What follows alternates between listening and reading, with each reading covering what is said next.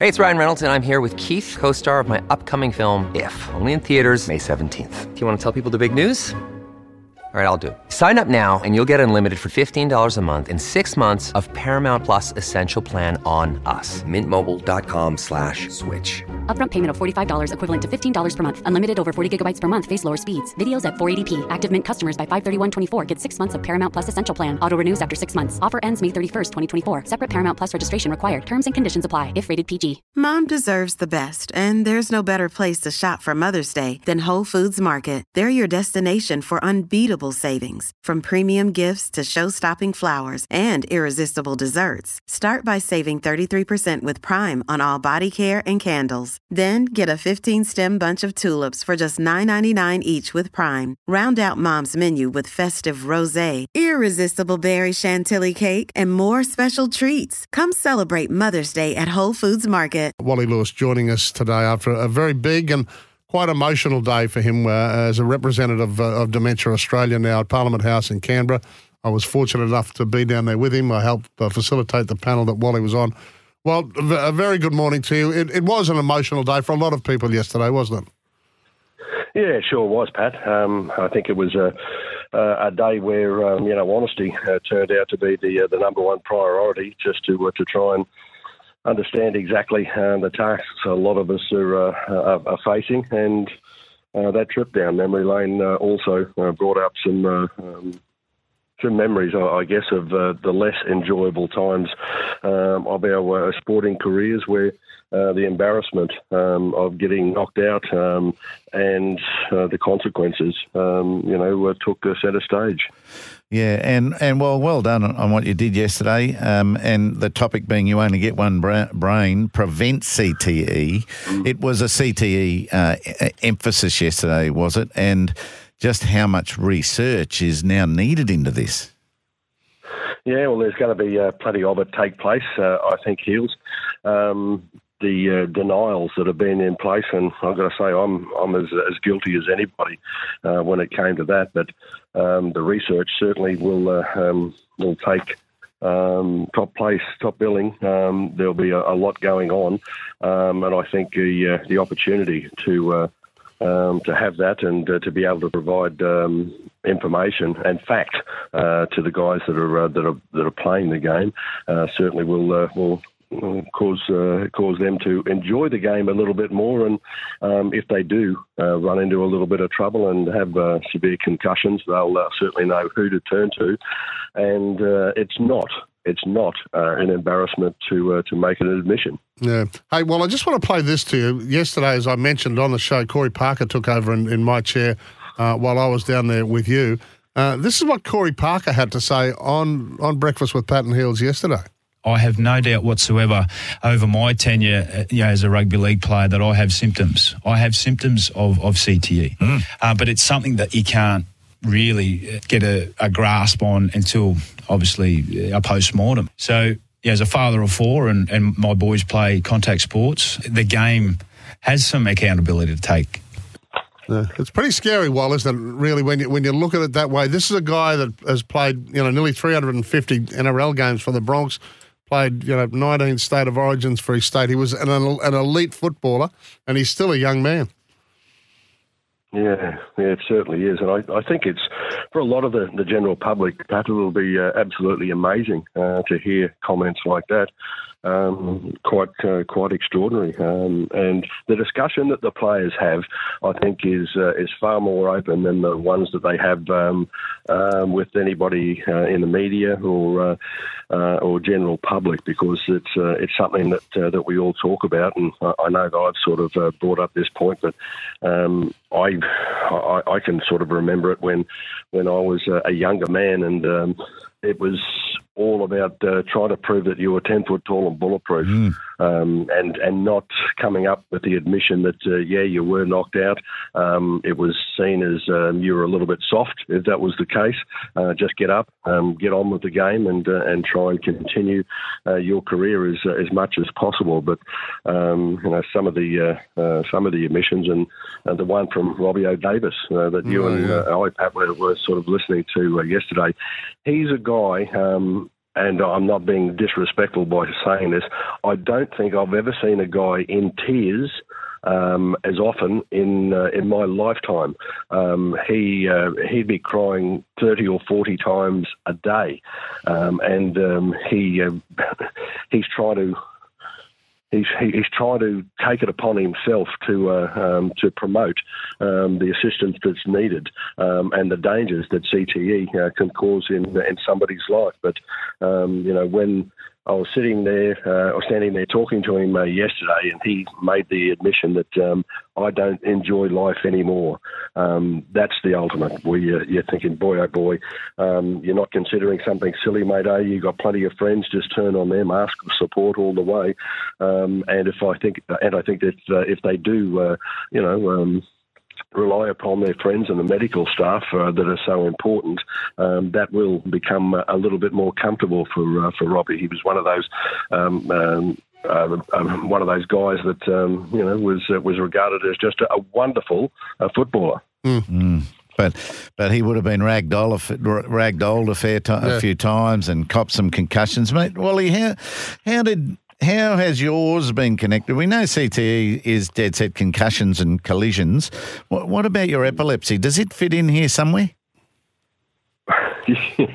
I can remember going through it, Heels, when I first was diagnosed with epilepsy and started to talk about it. The doctor made an admission. He said it's likely that the epilepsy was brought on by multiple concussions. Yep. And I reacted angrily, and I said, hang on, Doc, wait a minute. You can't guarantee that the epilepsy was brought on by the concussions. And he said, no, that's right. And he said, but you can't guarantee that it wasn't.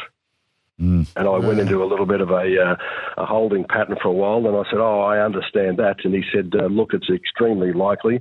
And there started the investigation as to, we don't know a lot about it yet. It's sort of still coming out, and a lot of the guys that are dealing with it, particularly in the footy world, it's quite remarkable how many of them that haven't been in constant contact with each other over the recent years are now doing so with almost monotonous regularity and talking to each other, asking them, is this the way it is for you? Is this the problems that you have?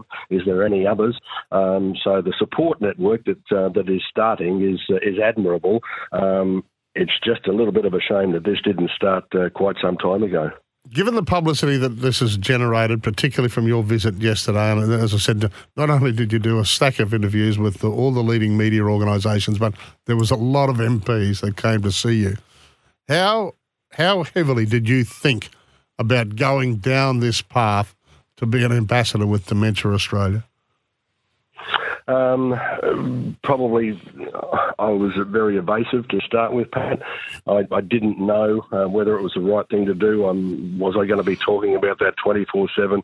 Was that something going to be a part of my life where I was just going to be talking about the constant knocks to the head? Was it going to be something where I was going to be reminded about my inability to sort of comfortably talk about the perils of playing footy?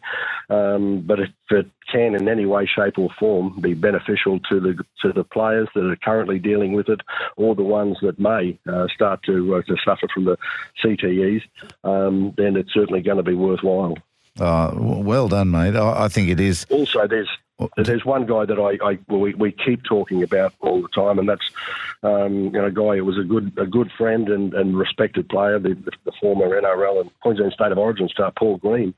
When he was diagnosed, I think it would have been a major shock, but to see him take his own life, he basically really struggled with the dramas and the possibility of not enjoying life too much at all. He had a very comfortable lifestyle, living in a beautiful place, but yet the challenges that lay ahead for Paul just proved to be too much. Yeah, I know. Family. Well said, mate. I mean, look, and we miss Greeny so much. Just a quick one here. On a lighter note on what was a pretty heavy 24 hours down in Canberra. Robbie O, as Wally said, has got his own battles at the moment. He arrived with his beautiful daughter, yes, and spent the entire time with us on behalf of Dementia Australia. You know what he brought along? He brought along the 1997 Wally Lewis medal that he won for Player of the Series in the State of Origin, because Wally wasn't there that year and didn't present it. And Wally presented it to him the night before. Good, mate. Oh, it was a bloody beauty. It was a bloody beauty. I just wanted to congratulate you too, Wally, because it is a gesture of immense proportions, because it can weigh you down, speaking so often about this sort of stuff. Take us through, what do you think the juniors, is the junior game in our collision sports okay? Because the collisions aren't big in junior sport, and the skills to be taught, probably that's still okay. Yeah, it sure is, and obviously the number one priority for the skill sessions for the junior kids has got to be about the placement of the heads, particularly in tackling, in the defensive patterns. It's got to be, and we've seen a number of times, and we often regard Trevor Gilmeister as being the best defender, certainly the best defender that I've seen. And Gilly brought up some points about it was always when he placed his head in the incorrect position while tackling, that he suffered multiple concussions. Yeah. And he said, so it's absolutely imperative that when we teach the skills of the game, it's not all about being flash, scoring spectacular tries, throwing long cutout passes, doing things. It's placing the head in the right position, because more often than not, if you place your head, particularly if you're doing a side-on tackle and you place your head in front, you're going to cop the knees. The body weight is going to come down on top of your head, and you're going to be concussed. There is no doubt about that whatsoever. So I think it's quite important that the skill sessions start about not being spectacular and scoring flash runaway tries, but doing it all correctly. And if that's the case, then at least we've started the attempts to be able to get over the top and make CTE a little less of a drama. Exactly right. Yeah, put it in front of mind. Let's start where it starts, with the kids, and make their lives safer. Hey, immensely brave yesterday. I was a privilege to be a part of it. Wanted to get a very quick comment, and I know you're busy. Mate, as we walked off the plane last night, I put my backside in a cab, and there was the news of Darryl Vandervelde passing. I can't believe it. Oh, boy.